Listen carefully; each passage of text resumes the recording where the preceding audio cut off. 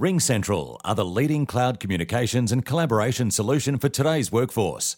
RingCentral integrates your team messaging, video meetings and business phone into one application, so your team can do more together from anywhere. For a free trial, visit ringcentral.com.au. RingCentral, communications reimagined.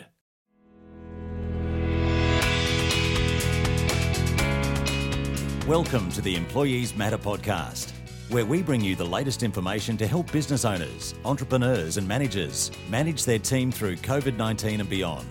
Listen in as we share leading-edge information with experts across a variety of fields, from HR to legal, to negotiation to mental health, and so much more, to help you not just survive, but thrive through the pandemic. And now, here's your host, Natasha Hawker. In this episode, we are thrilled to have as our guest Emma Walsh.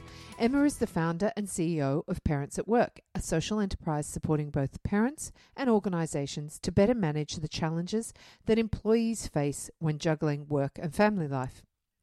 Emma is a passionate campaigner for improving parental leave and flexible work rights for working parents. She also makes significant contributions to the development of aspiring female leaders through her leadership programs. We get a glimpse into the future of work, and I know that you will enjoy this conversation as much as I did. So, as most of you don't know, Employee Matters started as a remote business 10 years ago and has remained so. So I've worked from home when it was just barely possible with a dial-up in 2002. So now I am actually showing my age. So today I'm thrilled to have as our next guest, Emma Walsh, who has been a pioneer in supporting parents to successfully return to work and to help organisations develop family-friendly packages. Welcome, Emma. Thanks, Natasha. Great to be here with you. It's so good. We don't catch up enough, and I have to have a podcast for us to catch up. This is how busy we are. Well, look, I am super excited to have you on the Employees Matter podcast because a huge proportion of the population, both men and women, have grappled with the challenge of balancing family and work. Personally, for me, I had 3 kids in 3 years and no twins. And back then I decided that it wasn't actually possible or viable for me to continue with my corporate consulting career and raise our family in the way that we wanted to. And as I said, Emma has been a trailblazer in this space. So I'm really keen to learn from her what has happened around this space as a result of COVID. So let's kick off with our first question. So for those listeners who don't know you, can you please tell us how you ended up where you are today? What a big question. Well, I think like most people, how you get to where you get here, whatever here means, frankly, but usually there is such a rich story because life is just so full of twists and turns, isn't it? Mm-hmm. And in my experience, it never, ever goes according to how you imagined or even how you planned it, for those of us that like to do that. I think for so many of us, our career just happens to us. And then, one day, we find ourselves asking that question, how did I get here and where am I going? And for some people, that happens kind of later in their life. And for others, they search for that sense of meaning, I think, earlier. And for me, it did happen earlier in my career. And for me, I was in my late 20s and I was starting to notice all these talented females around me, colleagues and leaders above me, leave the workplace that I was working in at the time. And they either didn't return to the workforce or they did in a lesser capacity. They were often sidelined by their leaders because they wanted to work part-time. And the standard was really to come back 2 or 3 days a week. And I know this because I actually happened to work in the HR team. Mm-hmm. So I saw it come across my desk. I saw the requests and was often called in to be part of the negotiating team around how we were going to manage them out if they didn't come back full time. And that just did not sit well with me. And I guess it struck me, well, what's going to happen when I start my family? Because I was super passionate about my career. I loved HR. I really did have that plan of, one day, hopefully I'm an HR director. But I guess by late 20s, as I looked into my 30s and thinking about starting a family, I thought, no, this isn't going to be my story. I don't see this working for me the current way. So probably like you, I went, right, if this is going to work, I think I'll have to start my own business. That'll be easy. Yes. Or not, as the case may be. But in those beautiful early naive years, I thought, no, the best way for me to continue doing work I love, but actually have flexibility, was to start my own business. And that was 15 years ago, and pre-Facebook. That wasn't an easy call to make, but I thought, well, if it doesn't work out, I can go back, I guess. But it was very much about thinking about how I could maintain and build and leverage an interesting career still, but not at the sacrifice of family. And so I stepped out and I started my HR consulting practice. And then soon after, as I fell pregnant with twins, I thought, get it over and done with. Exactly. I thought, I kind of meant to do this work, this career management, development, advancement, thinking about how do we live our lives and careers alongside family. And so soon after that, Parents at Work was born, and we sort of carved out of our HR consulting practice a specialised service to support parents returning to the workplace. And it was so needed. It's just amazing when you think about even the fact that you had to go through all of that decision making and realise on your own that there wasn't, likely to be a career you could follow and have a family in the way that you wanted to have that. So I think that's going to resonate for a lot of our listeners. And I loved the fact that you were so brave then. And you said, I know we worked on managing those women out. That was the way it was done way back then, was either you come back full time or there is no job for you. And I think a lot of women, and one of the things I remember you said to me many years ago, which I thought was so powerful, and I'm hoping I'm going to be able to quote you correctly, and please correct me if I don't, but we had so many women that actually felt so grateful they had a job. And they felt so guilty when they left the office, and they would take a lower pay cut because they were just grateful for having a job. And I can remember you saying something around, they shouldn't be, being underpaid effectively for what they're doing. And many women will say to you, well, now I work a part-time job, but I get paid for a part-time job, but effectively I do a full-time job because I'm so grateful I actually have a job. Yes, I think there's still a lot of that about, and I think there's also this just word. And it's not a great one. It's very diminishing. And it's like, well, I'm just part-time, or I'm just going back. So it really becomes a conversation around justifying why less is acceptable. Yeah. And I think for many women, that's how they've come to terms with the fact that they are missing out. Yes. Because what's the alternative? Go and take the fight on? Well, we know how that's worked out for some high-profile people who took the fight on. And many women have been busy managing their families. They don't want to take that kind of argument on. And a lot of will say, well, my work's not worth that much to me. So this is what I'm going to settle for. And it's that makes me sad. Because I think we only get one life. How do we want to live it in a diminished capacity where, we don't feel like we can be our best self because there are so many, systems in place that don't support us to be great. And what a loss to the workplace. So we just touched on it there, but I know you had 3 kids, including twins. And I expect you and I are a lot the same, but I do have quite a lot of people say to me, how do you do it all? And I suspect, we were talking in the green room before we started, there are very few people that can manage to have a business such as we do, plus run a very busy, active family life. So what makes it work for you? What are your tips for managing, a very busy household plus, a full-on business that you run successfully? Well, I don't do it all. And I think that's the key. I think I've learned along the way to really be much more discerning about how I use my time and what matters most to me and my family, who needs what from me, and what can I do to fulfill that need in a way that isn't going to overreach me. It doesn't mean I get it all right, but I think those that know me and are close to me would know I do live a really busy and often chaotic life, because I love it to be rich and full, and I'm okay with that. But they would also know that there's lots of things that I just don't worry about, that I've learned to not try and perfect. To let go. Can you give me an example of one of those?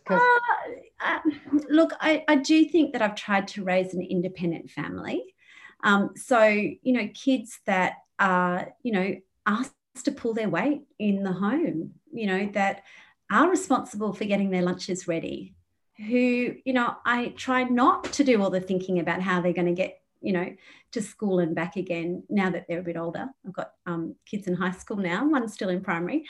And so having a sense that we're a family unit that's busy and that we all have to play our part in that. And I'm not there to make, to do their job for them, so to speak. I am so pleased you said that, because we are exactly the same. And my brother's got younger kids than me. And I'm like, Mark, you've got to get this going now. You absolutely. And we had, I think Amberly was making her lunches at 6 or 7. We underpay them on pocket money, according to people. They laugh. They go, you pay them what? I'm like, they've got to earn it. But they have to make their beds. They have to unload dishwashers. They have to fold clothes. They put clothes away. They have to strip their bed.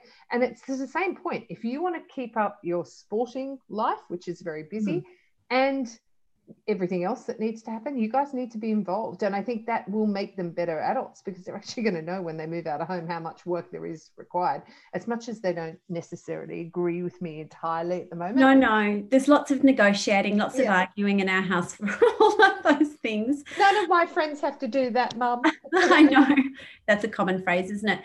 So we're part of a family, and realizing that they have a role to play. And same with my husband, he does an awful lot, and we've decided to take it on ourselves. And since our kids started school, we haven't had any extra help around nannies or additional caregivers around holiday time even, nor do we have cleaners or any of the other things.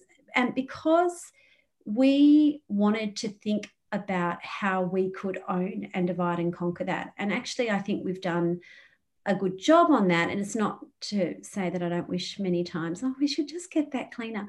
But what it's made is, I guess, an appreciation for each other and what we bring to that, and that there is very much a passing of the baton between us on all of those jobs. And we do move from one job to the next with a lot of it. But as I said, as a family unit, it's and I think that has made us, appreciate our time more, actually, versus if we'd outsourced a lot of that, funnily enough, which sounds odd. But what it does in that moment is make you think about, where's my time needed next, and to what extent is it needed, and how important is that? And that's my point about the letting go piece again. We don't have this perfectly beautiful, lovely house that looks great all the time. Yeah, and that's okay. And that's fine. Though, I do have the cleaner, and I am very grateful for my cleaner. And I'm very. But one of the things that came out of COVID when we locked down was the kids got to learn. Yes, you have to clean the toilet. And that's what happens. And aren't you lucky you have those cleaners that come every couple of weeks or whatever? So I thought that was a great learning experience for them, when they used to whinge about putting their stuff up on top of the bed so the cleaners could come up. Like, you are very lucky that's all you have to do in this spot. Yeah. And I think the other thing is recognising, because we don't have any family in Sydney other than my sister, who's busy raising her own family. But I think we've also had to really rely, I guess, on that village of family and friends, and that beautiful give and take that you're able to do in a community, to say, well, we're not alone in this. There are plenty of other families around us doing this. How can we help each other? So there's lots of that goes on. And I'm a great believer in give as get. So what do you love? And I always hear your passion when you're talking. What do you love about what you do, and what frustrates you?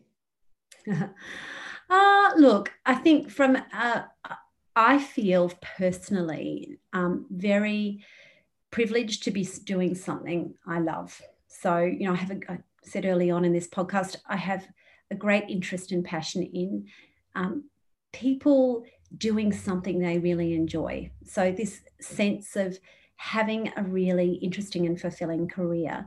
And when I use this term career well-being, and to me that means being able to, live your best productive life from a work perspective, but do it in a well way, yes. Which isn't always easy. So to me, that's about really thinking about what's your calling, what are you passionate about, what do you care about doing, what do you love, what gives you energy, I think is so critical. And really thinking about, okay, well, how can I do more of that, whatever that might be, and aligning that really with your values. And so for me, I went, early on, I really love career management. How can I do more of that within my HR career? What would that look like if I could combine my skills? And so perhaps not such a leap to then imagine that I was running return to work programs, which used all my training experience and career management experience. Not a leap, and not hard to imagine that we now run lots of career leadership programs, particularly for women. So I've really been able to leverage something that I found in my busy HR career, because as you know, it doesn't just include career management type of work. I was able to really carve out, that's my interest area. How do I leverage that? And I get energy from that. So how do I do more of that? And how might I, invest in that? So I think doing what I love is a privilege and gives me great energy. What frustrates me? I think the lack of progress around... We've been talking about this a long time, haven't we? Yes, we have. I think it is still desperately disheartening that, for example, we are on something that I've got a real pet issue on, which is the fact that we've got a paid parental leave scheme in Australia that is 10 years old now. We were late to the party on having a government scheme. And for 10 years, it's languished, really doing nothing. And there's no progressive plan at this point that I'm aware of to in any way progress and modernise that. And I think that's extremely frustrating. I think the fact that women still are penalised, consciously and unconsciously by employers because of the caring responsibilities continues to be a big challenge. And we saw that play out with COVID. Many women went to, had to take on the responsibilities of homeschooling, all of those things. And because women generally do, not in all cases obviously, but often do the bulk of the caring load, women were once again forced to really prioritise that last year. And I saw women's careers or workplaces, be challenged by that, and they felt challenged by that.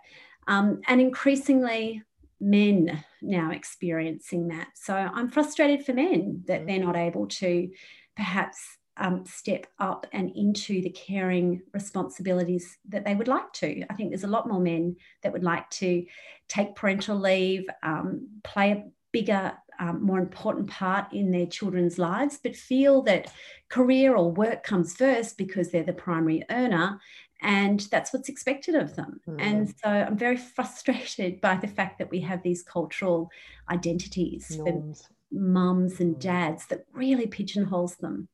And, I continue to push for change in that space. Good. Thank goodness you're doing that. So paint a picture of exactly how you help your clients in this parents at work space. I'll do that again. Yeah. Well, I guess when I started Parents at Work, I thought, right, what's the best thing that I can do to create change? How do I make the return to work experience better for, in particular, women, but also men as they increasingly move to take leave? I can either work with the individual themselves or I can work with the workplace. And I started in the early days really focused on individuals and what I could do for individual parents going through this transition. But it became apparent to me that it was going to take a very long time to make those experiences better, one by one, by working at that individual level. And it really wasn't going to in any way necessarily make it easier for the next parent that followed in their workplace. And so I quickly felt that the best way to support change in this area was to work with workplaces. So that's what we do. We work with organisations to build education programs that helps people at the first and foremost go through, parental leave transition and feel supported through that with the right sort of education programs and tools, both for managers and individuals. And then more broadly, we've looked to develop what we call work and family solutions, because there are so many people in a workplace that obviously belong to a family. Yes. I think we all belong to a family. So family and how we live our lives outside of work is really important. So we now offer career, family and wellbeing programs for workplaces that aim to align on those three things that we think are really important to help people thrive at work and at home. And so that's what we do. That is so telling, and I think it's worth noting too, because I think you and I are part of what is known as the sandwich generation. And I'm personally in the situation now where I still have kids, they're all at high school, but just. And I also have a mother who has some significant health I'm going to do that again. So I think you've raised a really good point there, Emma, because I think you and I are known as the sandwich generation. And not only do we often have caring responsibilities for our children, we often have caring responsibilities for our parents as well. And I know that's my personal situation at the moment, where my mother has some health issues that are going to be longer term and going to require more of my time and attention. And I have a sister who's in Melbourne and a brother who's in Canada. So, it really is going to fall to me for sort of her more day-to-day needs. Having said that, I've got a father who's incredibly capable and has really, really stepped up. So I think the fact that you're just trying to broaden the conversation to, it's about families, it's not just about children, because I think often we have people who have either chosen not to or have not been able to have children, often feeling very left out of this conversation when they have a significant role to play as well. So that's great. Let's move now to the impacts of COVID to your space at Parents at Work. What changes have you seen as a result of COVID? Well, I think the most notable change is that now caring responsibilities, what goes on behind the scenes in a family's home life is no longer invisible. COVID made it completely visible. And the fact that, work, barged into our homes, it was probably already in our homes, obviously on our devices, but the fact that work needed to be carried out at home meant families suddenly were living literally around their workplace, and their, all their colleagues were on Zoom watching what was happening in the background. And so I think that's been brilliant. I think you can't recognize a problem often until you can see it. Unfortunately, you might hear about it and you might empathize with that from afar, but there's nothing like suddenly seeing it right in front of your eyes to really bring to the forefront of, oh, that looks hard. Yeah. And so COVID has absolutely helped workplaces recognise that caring responsibilities are huge, and they are not behind closed doors anymore. They are absolutely out in the open. They're not going to go back in a box. No. And from here on in, we need to think about how do we help people, as I said, thrive at work and at home, because from here on in, we're hybrid working, whether we like it or not. I've said that so many times. If you think we're going back to the way it was before, I think you're sadly mistaken. Hybrid is going to be the way of the future, and that's at best. That is highly likely that that's where we're going to end up. And we're seeing that already. People are resisting coming back to work. That's right. And so I think there's a great opportunity, and I'm pleased to see that workplaces are more empathetic to that. They see that and yes, okay, well, we now see that problem, and what are we going to do about it? So I think that's a really great question that I'm hearing from lots of employers, and we have seen, a huge uptake of employer interest in what we do. We've grown significantly in that time, which is great. And so we're thinking about how do we galvanise those workplaces now to go exactly that. How do we become a more family-friendly organisation, because we know that's good for our people. It's going to be good for our business if it's good for our people. And so how do we make this work? What can we be doing to adjust to this change so that we all win from it? And I think what is interesting here is you and I have both built businesses that incorporated that. Yes. Through necessity for ourselves, but also through people. So, you had a very flexible workplace. You deliberately, proactively attracted women who wanted balance of life. And I can remember one lady saying to me early on, she said, it's about being able to do great work and still be able to be a great mum. And I thought that was really telling, and it hasn't existed. I feel for those women who, leave and race out the door to go and get the kids and get fined if they're late to pick them up from daycare, and they feel guilty because they're running out the door, and they feel like they're being that their contribution is undervalued. When what's probably happening is they're going home and doing lunches and dinners and all that sort of stuff, and then logging on later at night to try and get done what they feel that they've missed so that they don't fall behind. So what do you think the government could be doing to help more in this space? Yeah, look, I do think that one of the things that Australia lacks is a national work and family framework. So what does it look like if we combined work and family well? What would be the kind of things that we would be prioritising as Australians, as individuals, as communities, as workplaces? And if we don't have a vision for how we want to see, or a framework for how we want to see work and family combined, then really what we're doing is we're kind of leaving that up to general public, and as a result, what we see is a lot of muddling through it. And so if you go and you ask any new mothers group, and you have your group of mums sitting around and all chatting, and you ask each of, let's say there's 10 of them, you are likely to get 10 different responses around how their employer handled and supported their parental leave, whether they got parental leave pay or they didn't, and every single one of them are likely to have a different arrangement. So we have this really myriad of experiences, often luck of the draw as to where you work. And whilst there has been obviously improvement, obviously the last 10 years, we do now have a statutory paid parental leave scheme. It is one of the least generous amongst all OECD nations. And we do have the right to return flexibly, but it's all rather loose in terms of how that really gets, let's say, overseen.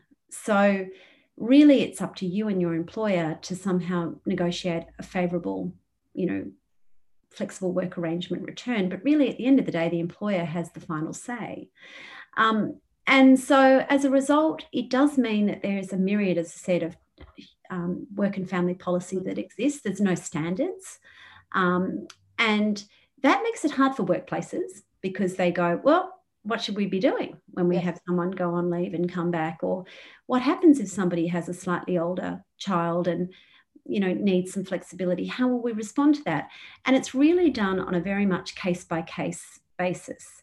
There's no really recourse if that doesn't work out very well either, because really the next point of call is Fair Work Australia or the Human Rights Commission. That's a big leap for anyone to really be escalating fast up that chain, and that's a very slow and cumbersome process. So we think that we need a national work and family agenda, a framework, positioning for workplaces around what good looks like and what would be some minimum standards that we would like to expect from employers.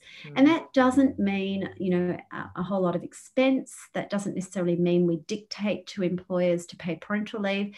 But as you and I have seen, Natasha, running small teams, we're small business owners.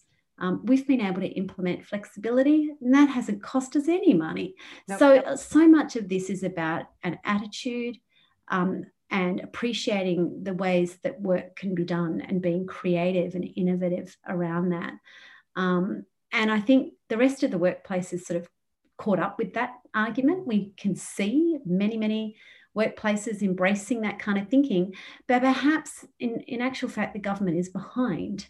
So, I'd love to see a public-private partnership, government and business sitting down to think about how do we combine work and family policy and come up with a great vision for how we would like to see the future of work play out. I think that is absolutely critical. And I think your point around government is particularly relevant given, my firm belief is we should have 50-50 split in government. Society is roughly a 50-50 split. And there is a very good reason why we don't have many female politicians. And part of it is that life as it's being constructed at the moment is not particularly conducive to mothers and or child-rearing parents. No.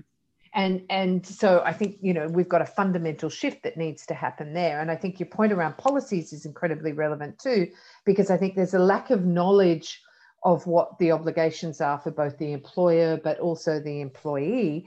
And let's think about it from what you were talking about. Generally, most of the power sits with the employer, and most employees don't necessarily have the negotiation skills or the confidence to sort of actually understand what their opportunities are and what their rights are in this space. So they just typically go along with whatever the employer says. And not just what the employer says, what the government says. Yeah. And I think that's the challenge. So there's been this sort of, I think somewhat apathetic response to, well, that's just what the government does around parental leave. So that's it, can't change it.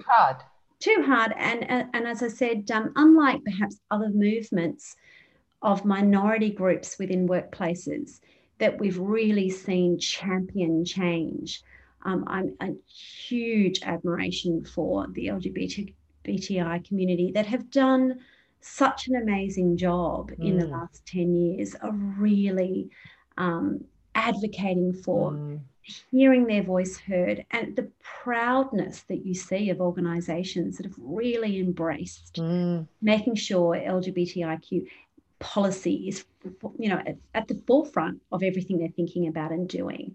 I'd really love to see that too for families. And, generally when we think about what it means to, as I said, be a family, so how can we have that same level of advancement where we really demand better family policies from government and workplaces that we know will ensure that we have more inclusive, gender equal workplaces. And correct me if I'm wrong, because I think you were involved in this.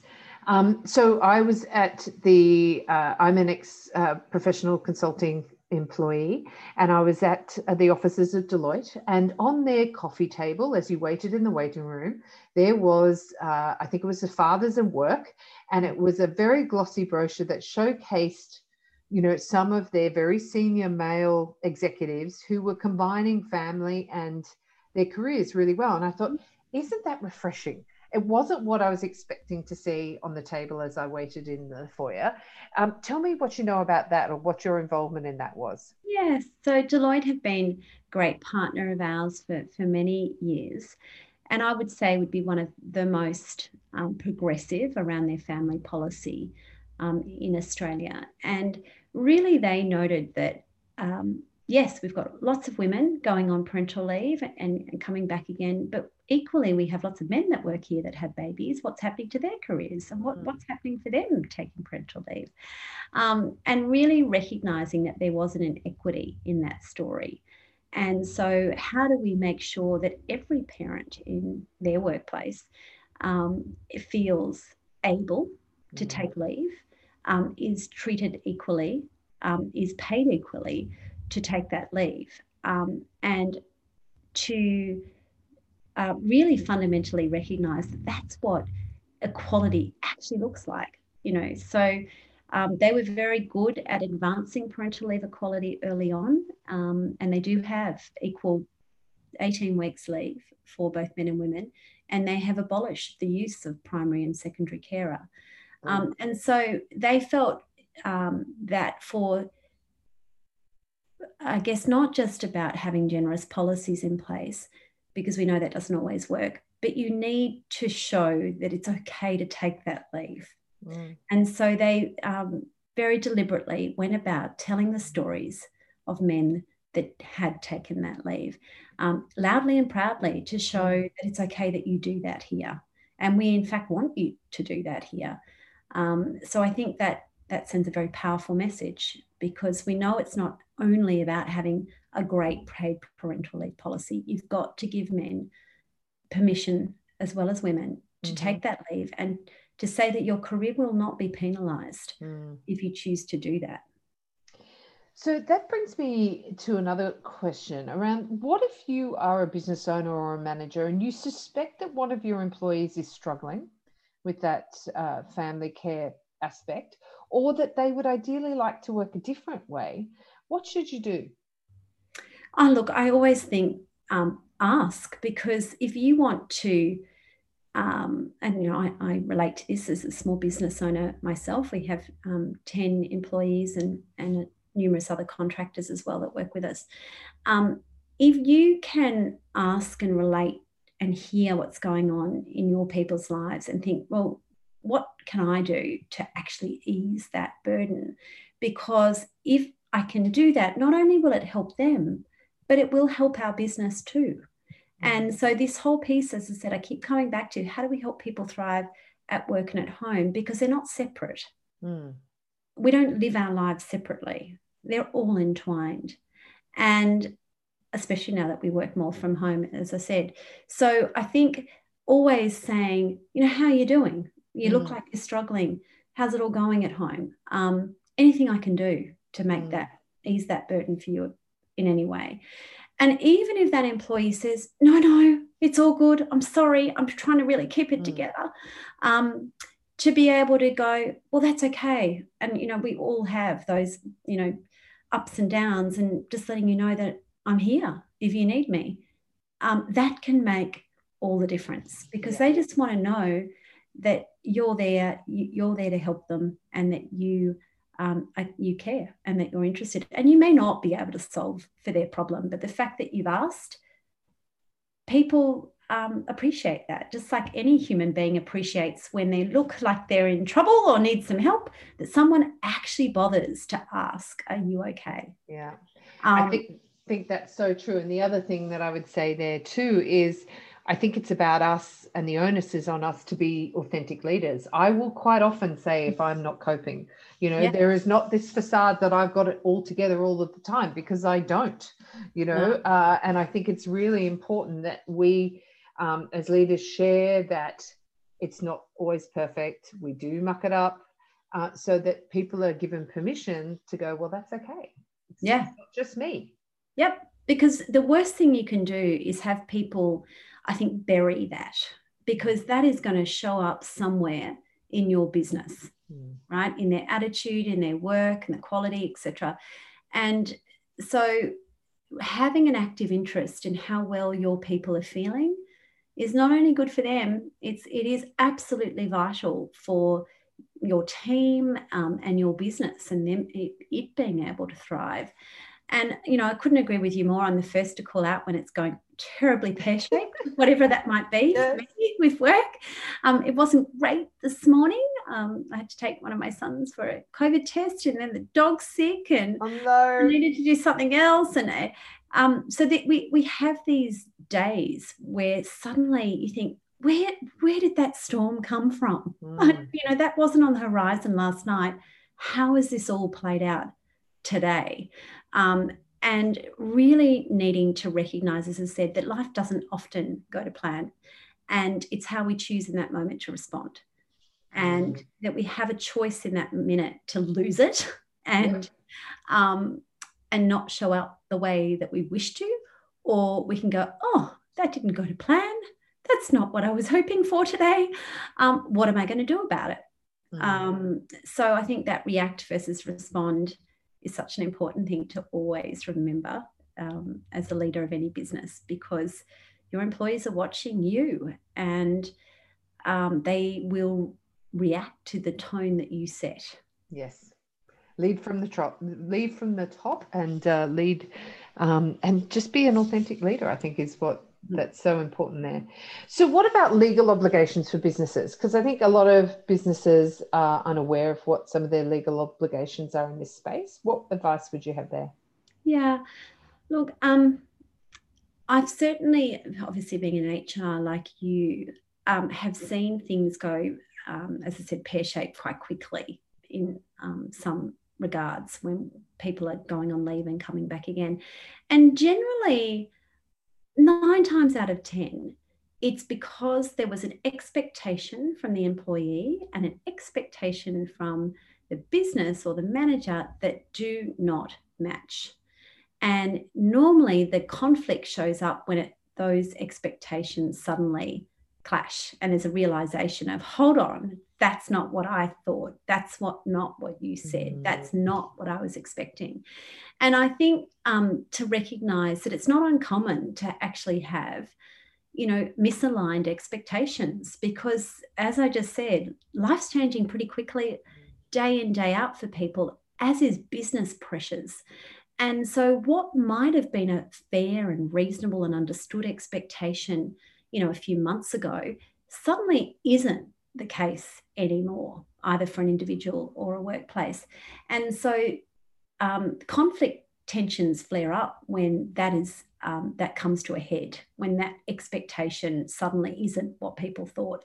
And I think that's important to recognize, because in that moment, it can feel like, if you're the business owner, well, what's wrong with them? I thought I've been so reasonable and I've been so fair, and what, that person doesn't want to return now on those arrangements? Well, that's not fair. And, off we go in our head, really telling ourselves a narrative that often is quite blaming of the other. And it can get personal pretty quickly. And I think this is about recognizing that actually in many ways, this isn't personal. It's about, you have an expectation, they have an expectation, and now it's not aligned. And so how do we recognize and actually call that out? Oh, I had this expectation, but you're now explaining this. Okay, well, we might need to now regroup because it was different, right? So let's have a think about how we make that work. So I think in that moment, it's really important to acknowledge that the expectations are different, and that's okay. But we'll need to regroup. We'll need to reset. And let's start afresh with whatever that might be. And I do think that if you can tackle it that way, you're very quickly going to take the conflict out of it, because people hear, okay, let's sit down and start again. What would we like here? So I always say that that's my first call for this, because the minute you don't do that and you let it escalate, it gets worse and worse and worse. And then you can find really how you've dealt with it. And there is an expectation legally that you are someone who's returning to from parental leave or has caring responsibilities of children under 18, that you can and will and should facilitate some kind of flexibility towards that person if your business can do so. And it's really up to you as an employer to say, well, this can't work because of X, Y, and Z.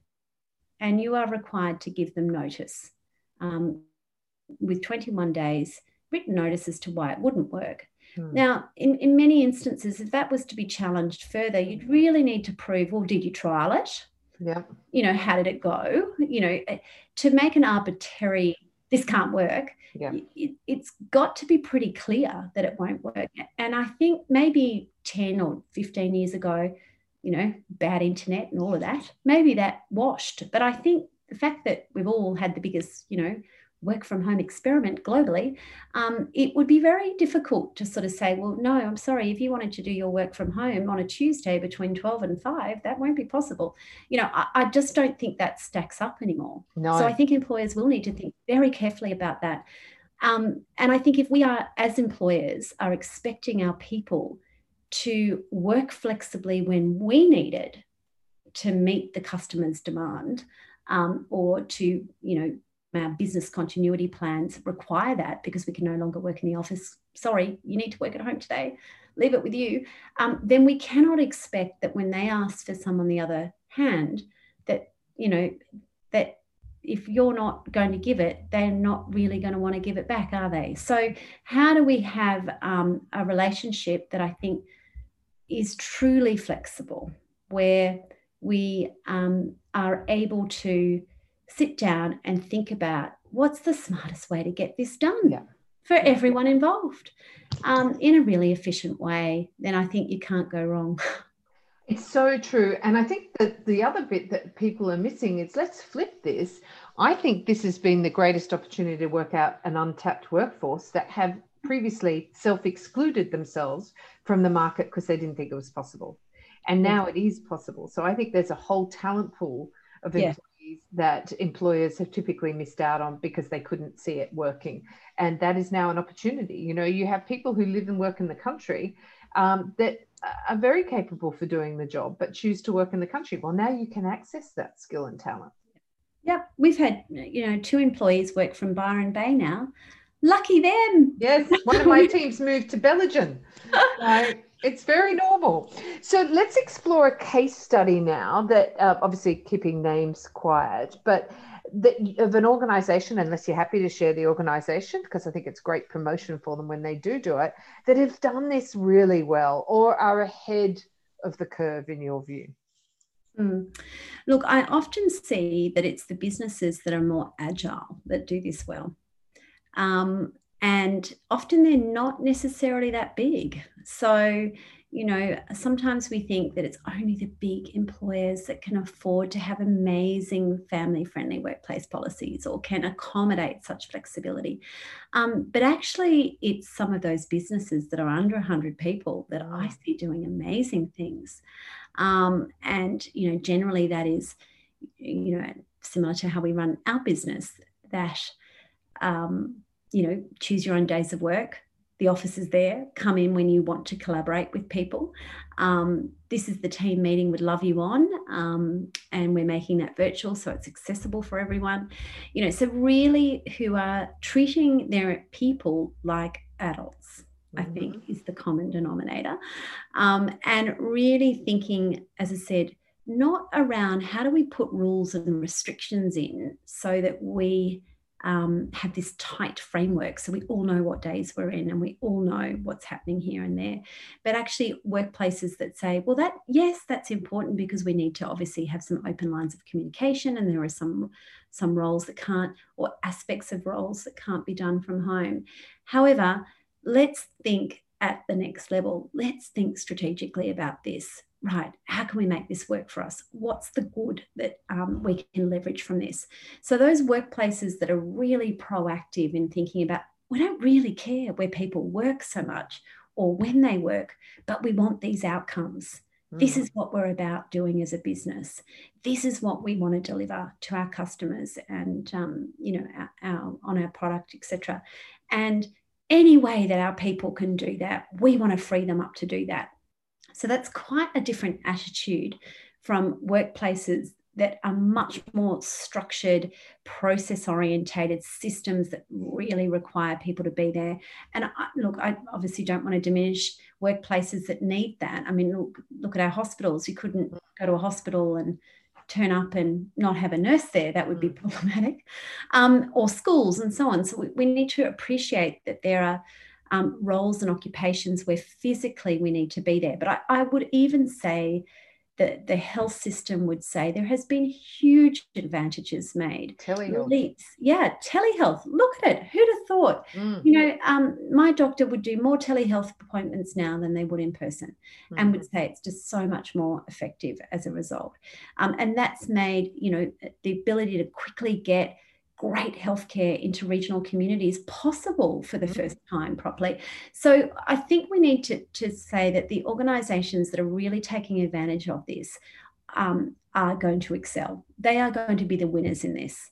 And the organisations that do the opposite, pull on their workforce to, take back control over how and when work is done, will be the losers. And for those workplaces, I say, don't forget Kodak, don't forget Blockbuster. They were once giant brands that are no longer here. because of those kind of attitudes. So I think it's really important that we think about, how are we showing up in this new age of flexible working? What are we doing to embrace this new future of work and technology, and what's happening out there? How can we be part of it, as opposed to thinking, internally, how do we get back control? So we try and, bed this all down. And I do get that that's often a reaction when a business feels under threat to really take back control. But I think now more than ever, we need to be asking ourselves and our people, how can we be more innovative? I think there are a few businesses, as I said, you asked me to name one. I'll call out Beaumont People. I think they do a great job of that. And that particular business, I think, I'm not sure how many employees they have now, but I know at one stage that was sort of around the 60 mark, so not a large employer, but I think they've done a fantastic job at being able to show the recruitment industry, how to do it differently, and have, employees working from all over the shop, and have really started to think much more innovatively around how they can promote flexible work. And I love that you've called out Beaumont People, because I think as an industry segment, that was typically very traditional. There was only one way you could do it. And I think the two things that have become absolutely key, and I think that businesses are still struggling with, is this whole model requires a certain level of trust. You need to trust that your employees will be output focused, will get results. And we've typically not managed that way. I've often said, I don't care where you do your work. I don't care how long it takes you, as long as it's good quality. I've had other organizations that said, you can surf all morning and work all afternoon, as long as we get the results. It really doesn't matter. If you're more efficient and more happy, that's a good result for me. So I think there is a mindset change, which I think businesses in Australia, not everyone is there yet. And I think as we move into the new COVID world of work, on the longer term side of things, there's going to be some work required in that space, from what I'm seeing anyway. So what do you see are the benefits, Emma, for getting this balance right for the employee, but also the business? Yeah, I'm so glad you raised trust, because it is all about trust. It's this mutual agreement that we're trying to do something great here, aren't we? It's this, and having that common purpose that we are really tight, and we wrap around that, and recognizing that there are lots of ways to skin a cat, lots of different ways to achieve that key goal and purpose, and often experimenting with different ways to achieve that goal is what makes the next magic thing happen. And so I think if we can form clarity and trust around this is what we're aiming for, tight around that, purposeful around that, value aligned around that, then I think we have got the recipe for success. And if we are sitting here in any kind of doubt around trust with our people, then there's a much deeper question to be asked. Whether they're working flexibly or not, if you don't trust your people to deliver, then that's a performance issue. And you're not hiring right either. You're not hiring right. That's a problem for you. That's a problem for them. And that's, regardless. Flexibility is not the greater question here. The greater question is, what do you need to do to build confidence and trust in your people if you do not have it? Good point. So what do you see as your vision for the workplace of the future, and what could it or should it look like? Yeah, well, I do think that hybrid working will be here to stay. I do think that people do get energy from other people. We are a human, race of social beings. That wonderful saying of no man is an island. And so we do need to create opportunities for people to come together in meaningful ways. So I do believe there is still a future for the office, a space, whatever the office means and whatever that might look like, but a place where people can meet and come together to make magic, I think is going to be needed and wanted. But I equally think that technology has allowed wonderful work to occur at whatever venue, at whatever time of day or night. And why would you want to try and stranglehold that by saying, well, you can only have great ideas and do great work between 9 and 6? Why would we want to do that? So I do think that work is going to be one of those things that happens all the time. And I think the challenge for that will be, how do we become really great self-leaders, because otherwise we don't have a switch off button. So I think the ability to make sure your people are having the right amount of downtime between great work and great ideas is critical. It's not uncommon for me if I'm in the office and there's a few people. In fact, I did it yesterday. It's probably about 3:30, and I said, I think I'm done. Today's been a busy day. It was just, that's enough for today. You don't need to do any more.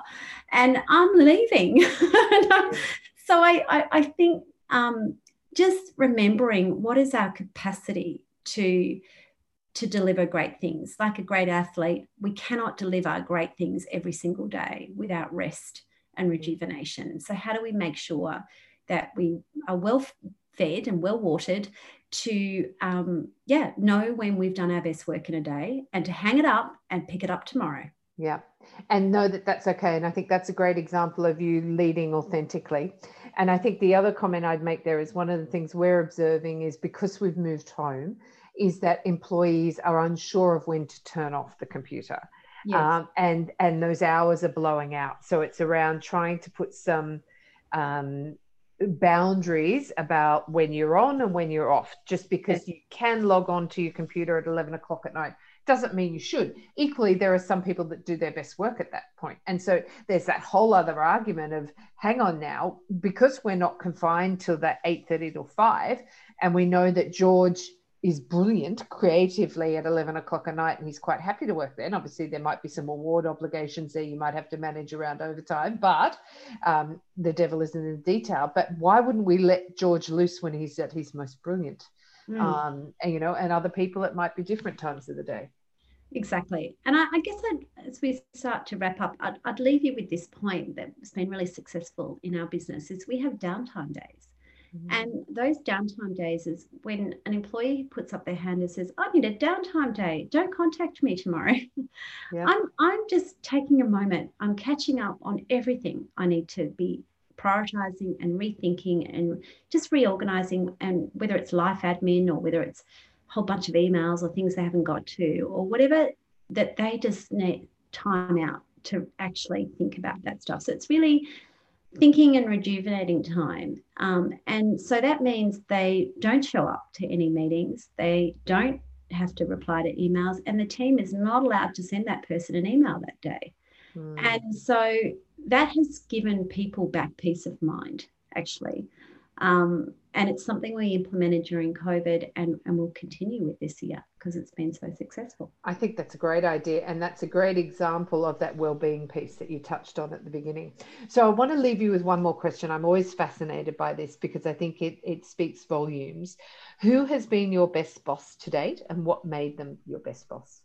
Right. Well, interestingly, perhaps unusually so as well, that the most defining bosses in my life have all been women. So I've learned so much. I think I've had 5 female bosses in my time and only 1 male in that. And I think there is still a couple of them that I stay in touch with today, and they are my great mentors and friends. And one of the greatest things that I learned from one in particular is this beautiful way of, no matter what's playing out for you internally, to just have a stillness about you, a calmness about you that says, listen first before you do anything.